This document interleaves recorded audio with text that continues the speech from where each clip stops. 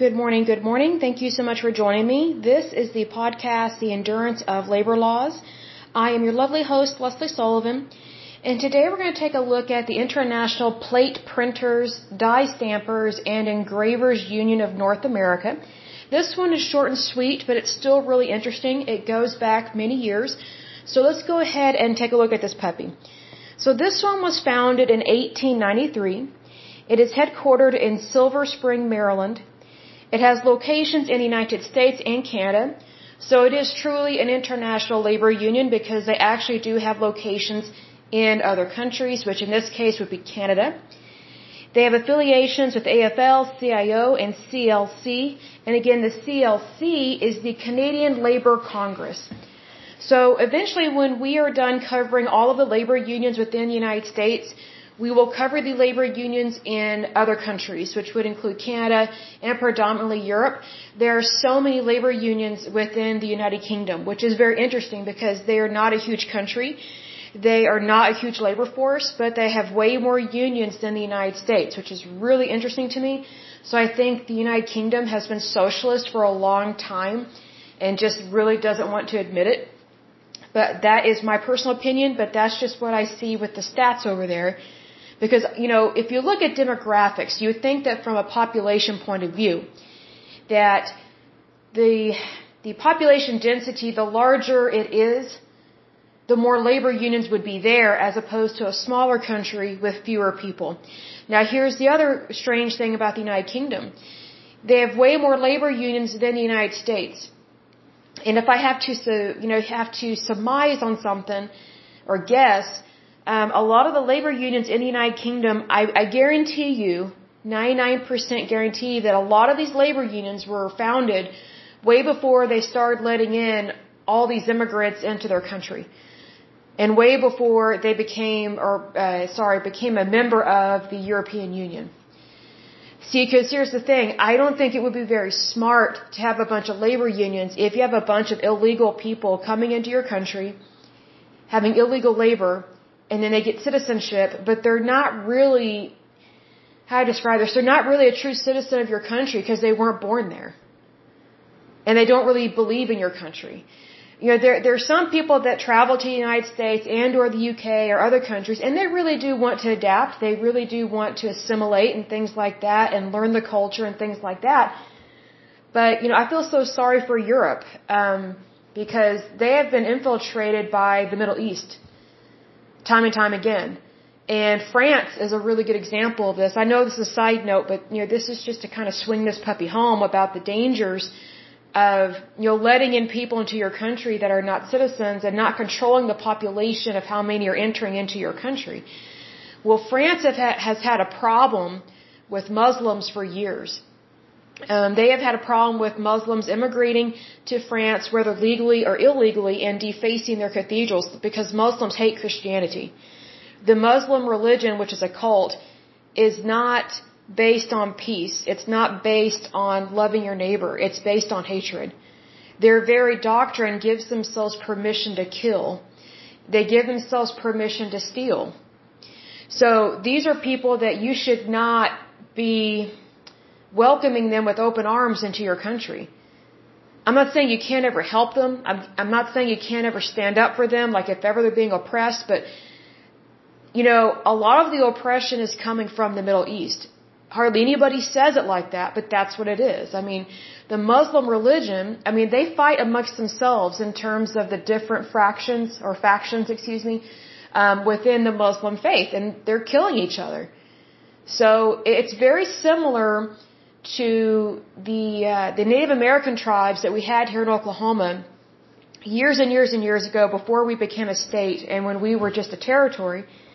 And this may offend some people, but this is history. So I ask you to put on your intelligence cap and you'll practice some patience here because, our society is still a little sensitive right now. I don't think it is as sensitive as it used to be.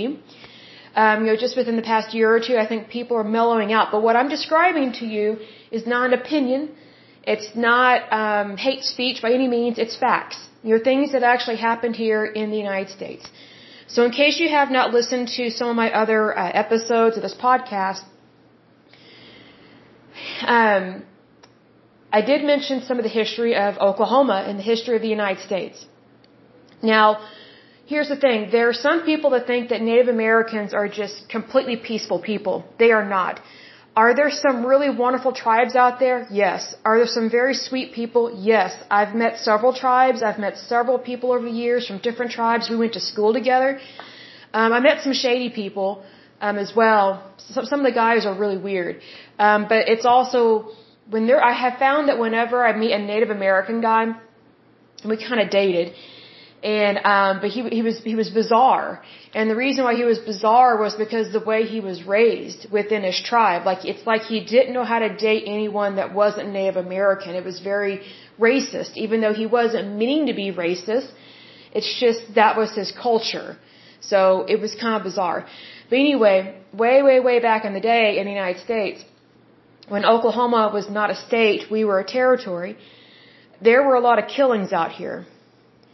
I mean, slaughtering. And very graphic, for sure.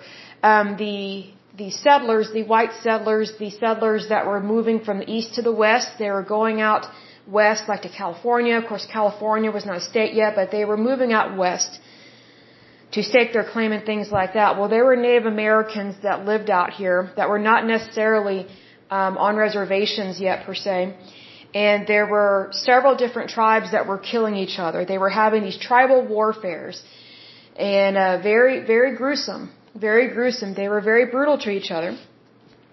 They would brutally murder each other within each other's tribe. They would scalp them. They would also take people as slaves. So, white people, which I don't even like using the word white, but people tend to think because someone's fair-skinned, oh, you're just white. No, actually, we are typically of European descent and from different countries, so that's racist to me to say white or black, but just for the sake of keeping it simple, we'll use colors here. A lot of the killing took place within these Indian tribes. And these Native Americans, which that name is a lie in itself, they are not native to America. Native Americans are actually Indonesian and other segments of the population over there in the east. They came over here on the land bridge long time ago. Some Native Americans came here via boat, like in their canoes and things like that, and they had a fur trade and things like that. Like, they were migrant. They were, they were not known to stay in one place. That they were very nomadic in that respect, and they were tribal. So they didn't actually own any land. So to say that we took land away from is a flat-out lie, because they didn't actually own anything. The only mistake that the United States made was not honoring the contract, I guess, with their reservations or something to do with that land and property rights.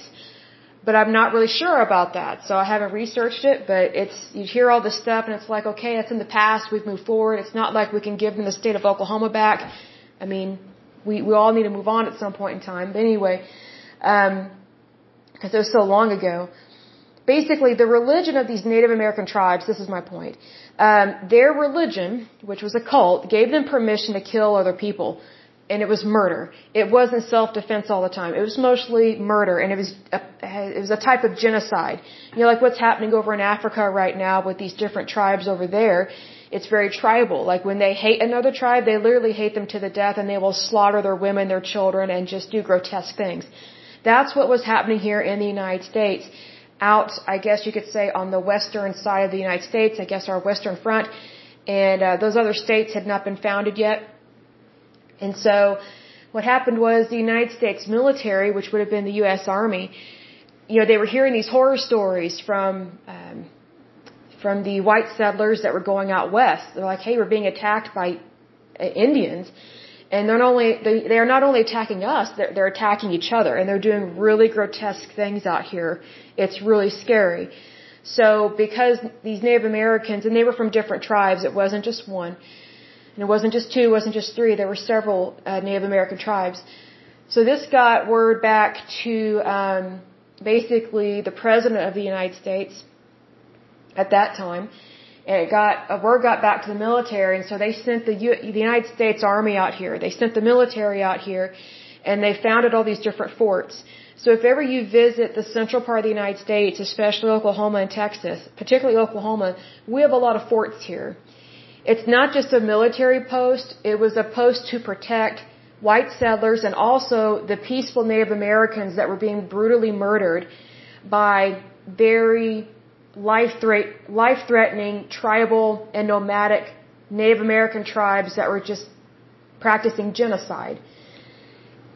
That same tribal killer mentality, like giving themselves permission to kill, is exactly what Muslims do. Not all of them, but the majority of them. Like it's in their doctrine. It's in their theology. Like whenever someone gives themselves permission to commit a certain type of behavior, to tell them that they're wrong is to tell them their religion is wrong. Which is why the Muslim faith, which it's not a faith, it's a cult, it's very much a problem in the Middle East, because whenever you call them out on their religion, or if ever their own people want to say, hey, we shouldn't be treating other people like this, guess what? Because they practice a theocracy, it's considered a death sentence to question the religion. So for those that think that Muslims are just peaceful people and they're just misunderstood, I got news for you. You are very ignorant and stupid. I mean that with the utmost respect, as much as I can say. But you need to realize that almost all the terrorist attacks that have happened, I would say within the last,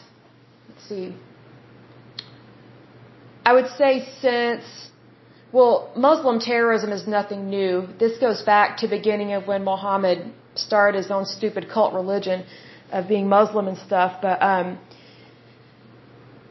in terms of what we experience as terrorism, I would say it goes back at least 100, 150 years in terms of it being Muslim-related terrorism. But Muslims have been a problem for a long time. They actually tried to invade Rome, kill the Pope. It was very life-threatening to Christians. Like, Muslims have been horrible to Christians since the beginning, really. Since the beginning of their little cult. And it was founded in very much a tribal manner. If you look at the history of it, like a lot of Muslim, how do I describe this? A lot of Muslim cultures, or a lot of cultures or societies that are founded in the Muslim religion, a lot of them are pagan. A lot of them are sexist. A lot of them are women haters, I should say. Women do not have rights. And a lot of them have their own little harem, like they have multiple wives. And that actually happened in the Soviet Union, on the outskirts of the Soviet Union. So there was, before the Soviet bloc became Russia, so to speak, there were all these small little countries way on the outskirts of Russia that became the Soviet bloc. But before they did, a lot of these people were Muslim, and they were tribal in a way. So whenever communism was spreading throughout the land in terms of the Soviet Union and Russia, and it was spreading towards those countries that were considered, or were going to be considered, the Soviet bloc, I bet the communists were like, what is going on out here? Your religion is nuts. It is nuts. Like, you're having how many wives? And you're doing what to people? Like, that's really what it was. So, it was, in terms of what they were experiencing over there, it's like they were living in the sticks, and it was just being run by a mullah, like a religious leader, within these individual villages, and it was really horrible. So, unless you know that history, you're going to think what I'm saying is crazy, but it's crazy that kind of stuff ever happened on this planet, because I think it's grotesque what has been happening within the Muslim religion or cult. But here's the thing, Europe has been very stupid to allow Muslims and large amounts of Muslims into their country. Germany has really suffered that. France has really suffered from that. I think Spain and Portugal have really suffered from that. Europe, it needs to wake up and realize that not everybody's your friend. You need to be careful who you associate with and who you're friends with, and who you allow into your home and who you allow into your homeland, because it's one of those things. It's like a bad relative. Once you let them move in and set up shop in your house, it's almost impossible to get rid of them, to get them to move out. You know what I mean? It's the exact same thing. So, it's very interesting how, with international labor unions, this is one reason why I am not for labor unions being international, because we don't really know what is going on.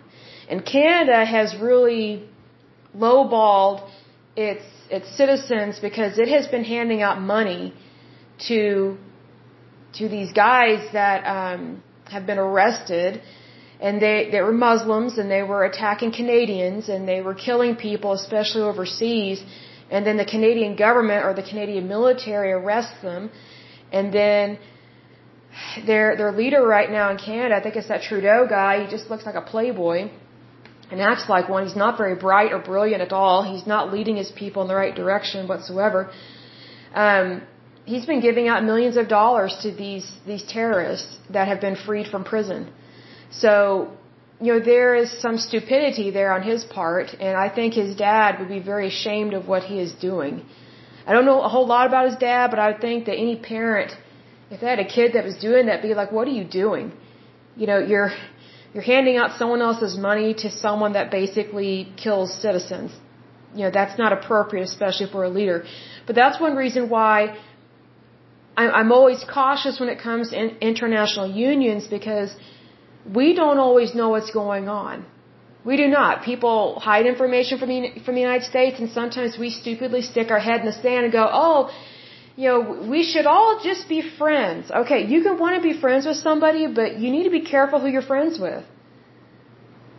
I mean, regardless of whether or not you've raised children or not, everybody needs to be careful who they associate with. That doesn't mean be a nut and be scared, not by any means, but it's just practice that due diligence of safety, right? It's just one of those things. So, I mention that because international labor unions, they are not the same as local labor unions. They function completely differently. Even though they try to act like there's nothing different, there is something different. And it's not the same. It really is not. And also, again, with international unions, labor unions, my personal opinion is that they just use the United States as their personal piggy bank. Because we have always had more money than other countries. So why wouldn't they want to use us? I mean, I don't like that. I think it's horrible. Excuse me, but I know that they're already manipulating our banking system. Other countries are, especially with currencies. So it's like, the apple doesn't fall far from the tree, right? So just be aware of that. Again, it's not meant to offend anybody. Just, calm your feathers down a little bit. But this is the world that we live in. And we all have a responsibility to make it better. And it's like I always say in my podcast, like when I'm typing it up, when I say knowledge is power, I literally do mean that. Because if you don't know what's going on, you have no idea who has power over you. And then once you realize who does have power over you, you've lost a lot of your rights. So just be aware of that. That's just what I'm trying to say here. So let's go ahead and dive into this one. So it says the International Plate Printers, Die Stampers, and Engravers Union of North America is a North American labor union. Now notice it says North American Labor Union, not American Labor Union, because they're grouping us together with Canada because we are North America. So it says the union was founded in 1893 in Boston as the National Steel and Copper Plate Printers Union of the United States. So right there we see that it's pro-United States, which is really good because we need to protect the workers of the United States. We are not responsible for any other workers on the planet as a country. We are only responsible for the United States. Other countries need to be responsible for themselves because that's what it means to be an adult, right? It says in 1901 it changed its name to the International Steel and Copper Plate Printers of North America to include members in Canada. It doesn't really give me much information as to why only like 8 years after their labor union they go ahead and merge with Canada. Because Canada, their population is way less than the United States. Their business structure is different up there, and they don't make as much money as us. So why would you merge with somebody that is not doing as well as you? You know what I mean? Like, it would be like having a business partner. Let's say you have all the money, but your business partner, just got out of prison, or the person that you're going to be doing business with, or you think you might be going into business with, is someone that was just released from prison for embezzlement. You know what I mean? Like, you don't do business with people like that. Like, you need to do business with people that are either just like you or have the same goals, that are not tainted with lack of funds, lack of employment, and issues like that. That concerns me. It says it became the International Plate Printers and Die Stampers Union of North America in 1921. So again, it's changing its name over time. In 1925, the union absorbed the International Steel and Copper Plate Engravers League, adopting its current name in 1930. After the merger, it had 1,000 members. By 1980, the union's membership had fallen to 400. So here's a very interesting thing here. So this union, it merged with a couple different ones over time, but yet it lost membership and it did not keep up with the times. Because think about it, like, we still use plate printers, we still use die stampers, we still use engravers. It's just, there are ways that technology advances. So I just find it very interesting that this union is still around, but they're not doing very well. And what I find interesting is that whenever a union, an international union, is not doing very well, very rarely do the other countries that are involved in their union help them out to gain membership or to increase membership, right? So it's kind of one of those things like, it's like these other countries, they want to merge with us, but yet they don't want to help out the union here at home in the United States when our numbers fall. Like, it's like they're just there for the good times, not for the bad times, that they don't care to help out the bad times. It's kind of like, when you have a bunch of friends when you're super wealthy, but the moment you go bankrupt or something bad happens to you, most of your so-called friends that just use you for your money, they scurry away into the night like cockroaches, right? So that's kind of what that's like here. We've seen that a couple times in the past with some of these labor unions that they merge with another union in another country, and it doesn't go very well. They don't maintain their level of membership. They don't maintain their funds. They don't maintain a presence in the community. That's one thing I don't like. Well, that's another thing I don't like about international labor unions is, like, once they become an international labor union, then they lose their local presence.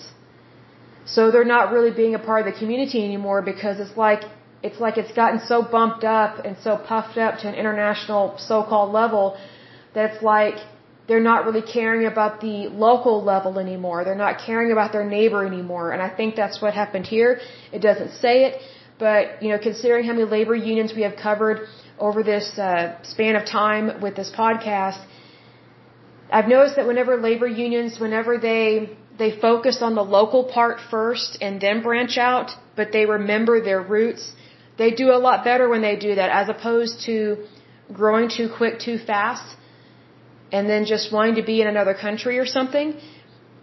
That's kind of odd, because that's a very short amount of time that this union grew, but it didn't grow like exponentially in terms of numbers, but yet it wanted to be an international labor union. Well, here's another thing. What does Canada know about industry? Not much. Not as much as the United States. I mean, I'm not dissing my Canadian listeners by any means, but I mean, from living in your country is not known for industry. The United States is known for industry. And so, it's one of those things that I find it really odd whenever a United States labor union that's founded here in the USA merges with another labor union in another country. They have the same, I don't want to say necessarily skill set, but they're merging because they have similar, I would say, job functions. And I say similar because it's probably not exact. But here's the thing, the labor in Canada is not like the labor in the United States. It's like what I said in a previous podcast where I was talking about, because of NAFTA, which is the North American Fair Trade Agreement, which it's not fair because we've lost thousands, if not millions, of jobs to other countries. And so a lot of Americans don't have jobs because of NAFTA over the years. But it's one of those things that because a lot of our labor has gone to Mexico and other countries, the product is not as good. They don't have as good a training. They don't have the same educational institutions in other countries like the United States. So it's kind of subpar. The United States is number one for a reason. That's not meant to be insulting. It's just a fact. I mean, why else would a bunch of people, or a lot of people, want to come to the United States, whether legally or illegally? I mean, we're known as, land of the free, home of the brave. Well, here's the thing. If you're not willing to be an American, those things don't apply to you. So there are a lot of people that come here to the United States. They don't care to be American. They just want to use us for our money, for our land, for our property, for our currency. And I don't want people like that here. We don't need that here. We need people that are good people, that actually want to be American.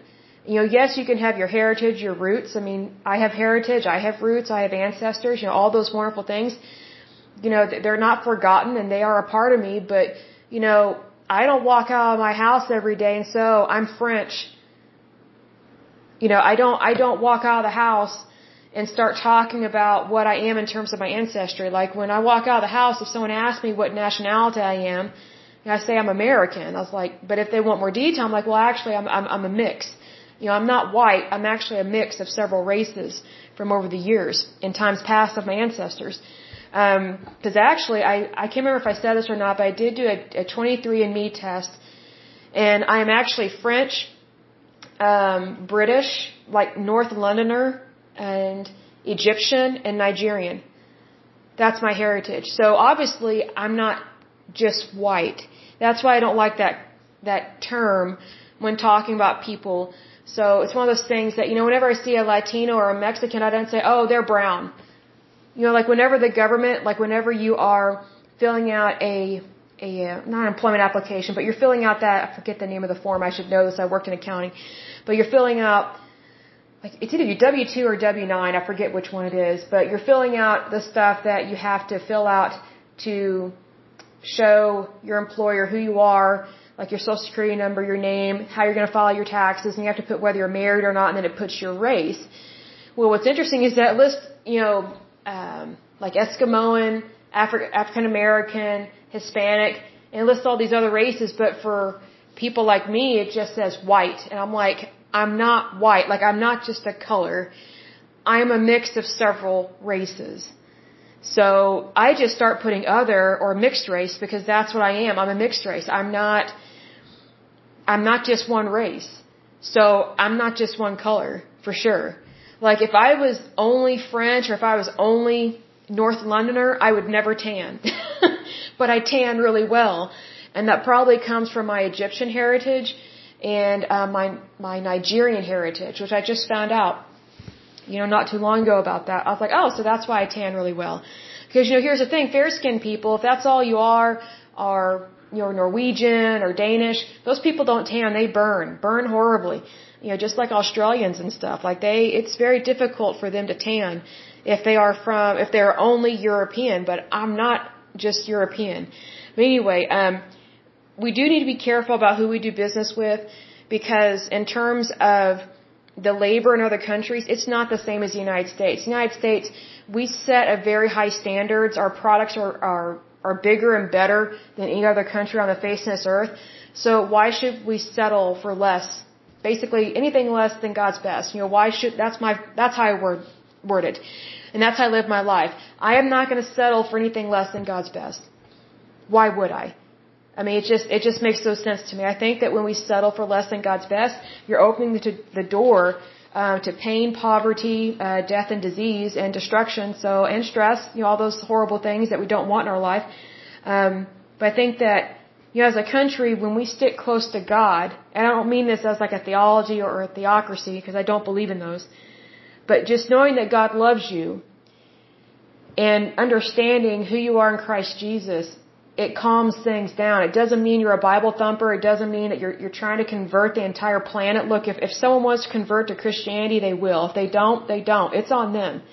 It's not on us. It's on them. I mean, we can spread the gospel. We can tell everyone about God's truth, about how good He is, all those wonderful things.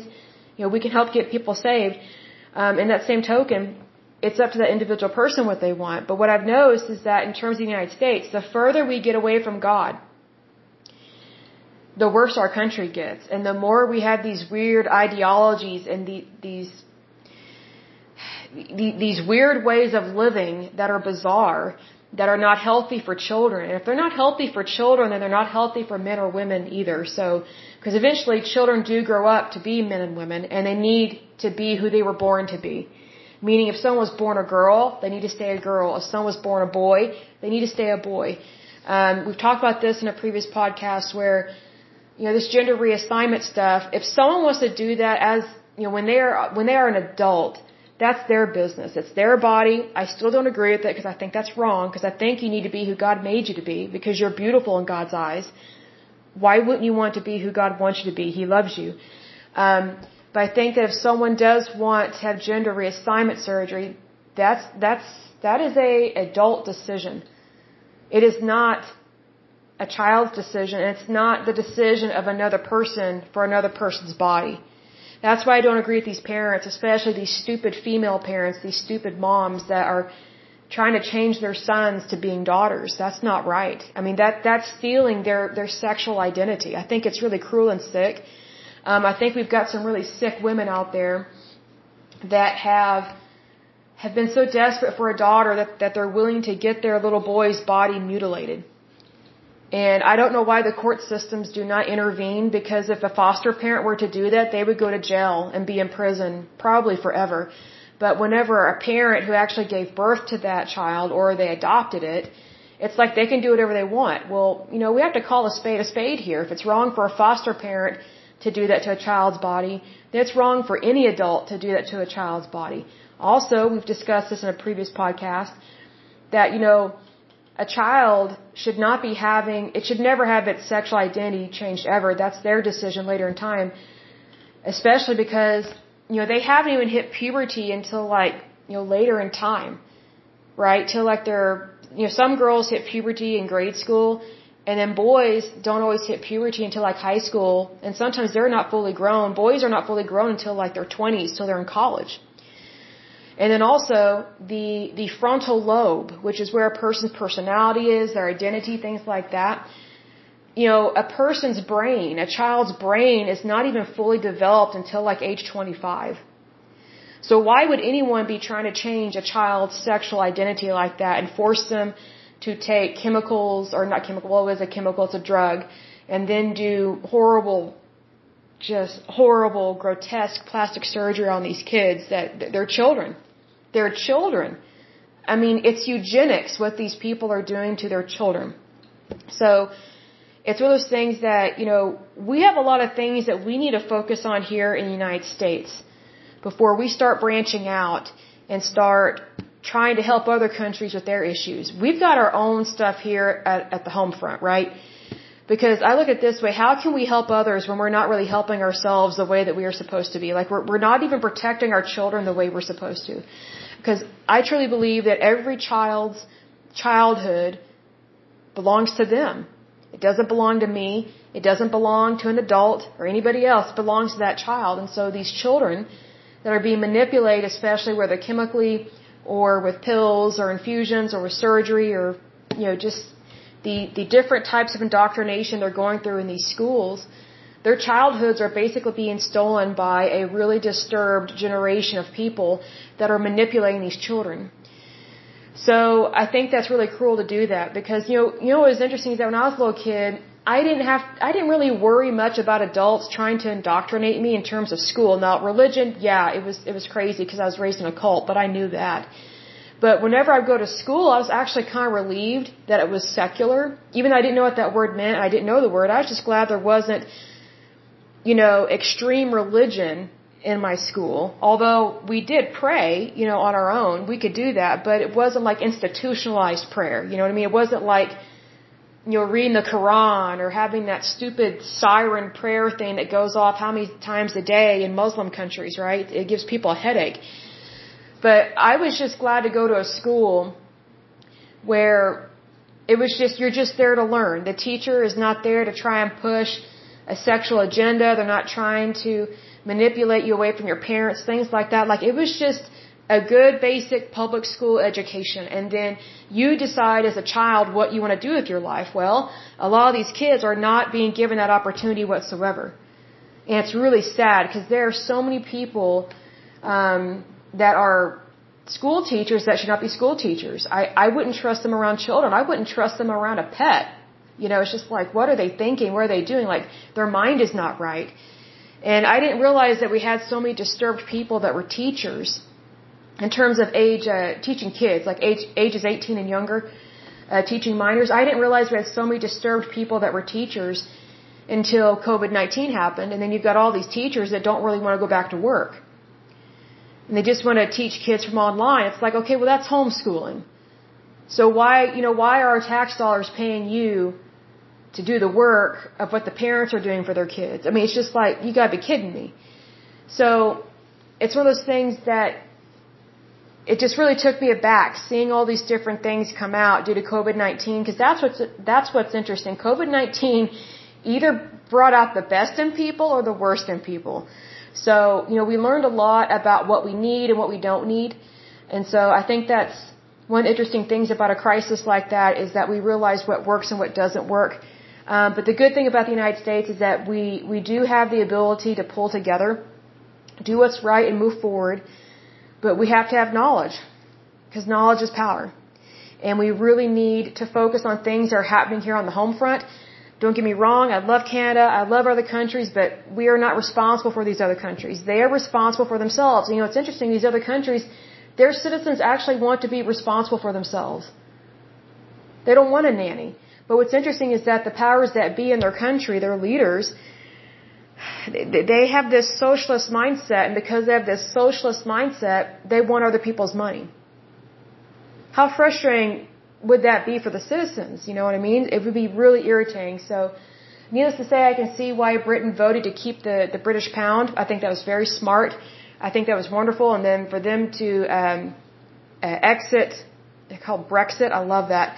They exited that whole bad thing that was not good for Britain. Because it's good to support your country, because here's the thing, if you don't support your country, people will take your country. There's nothing wrong with having a sense of nationalism. Sometimes people associate nationalism with fascism or with Nazism. That is not true.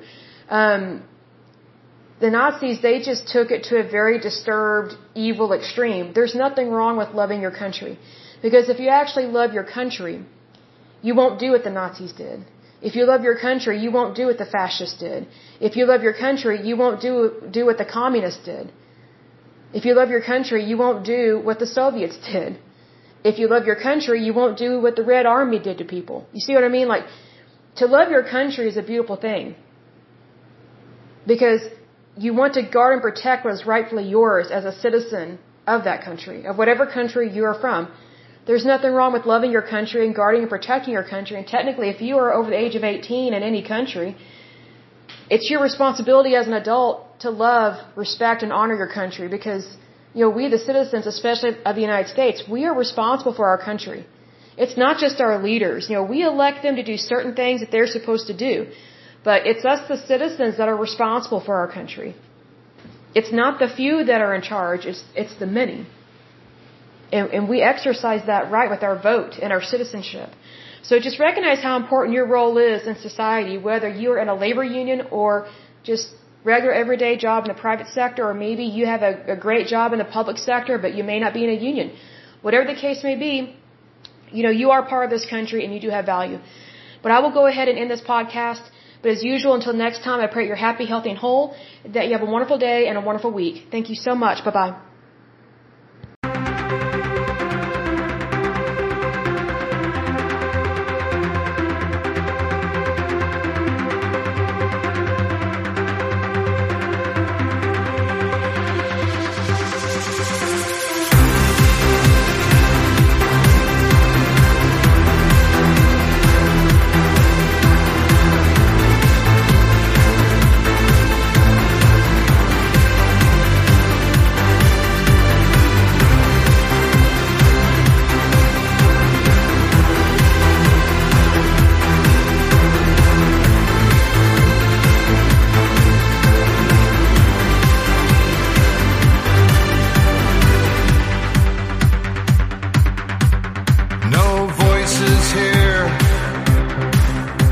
A small and fragile sphere. Hang on every word, yet no one hears us speak. So it's only left to ask, is change too great a task? From the smallest steps, waves transform the earth. Highest heights as we sail into the heavens, skyward light of the lights. Godspeed, you satellites. Stand and watch and wait to see the trails that cross the heavens. Eternal light of the lights. We're all just satellites.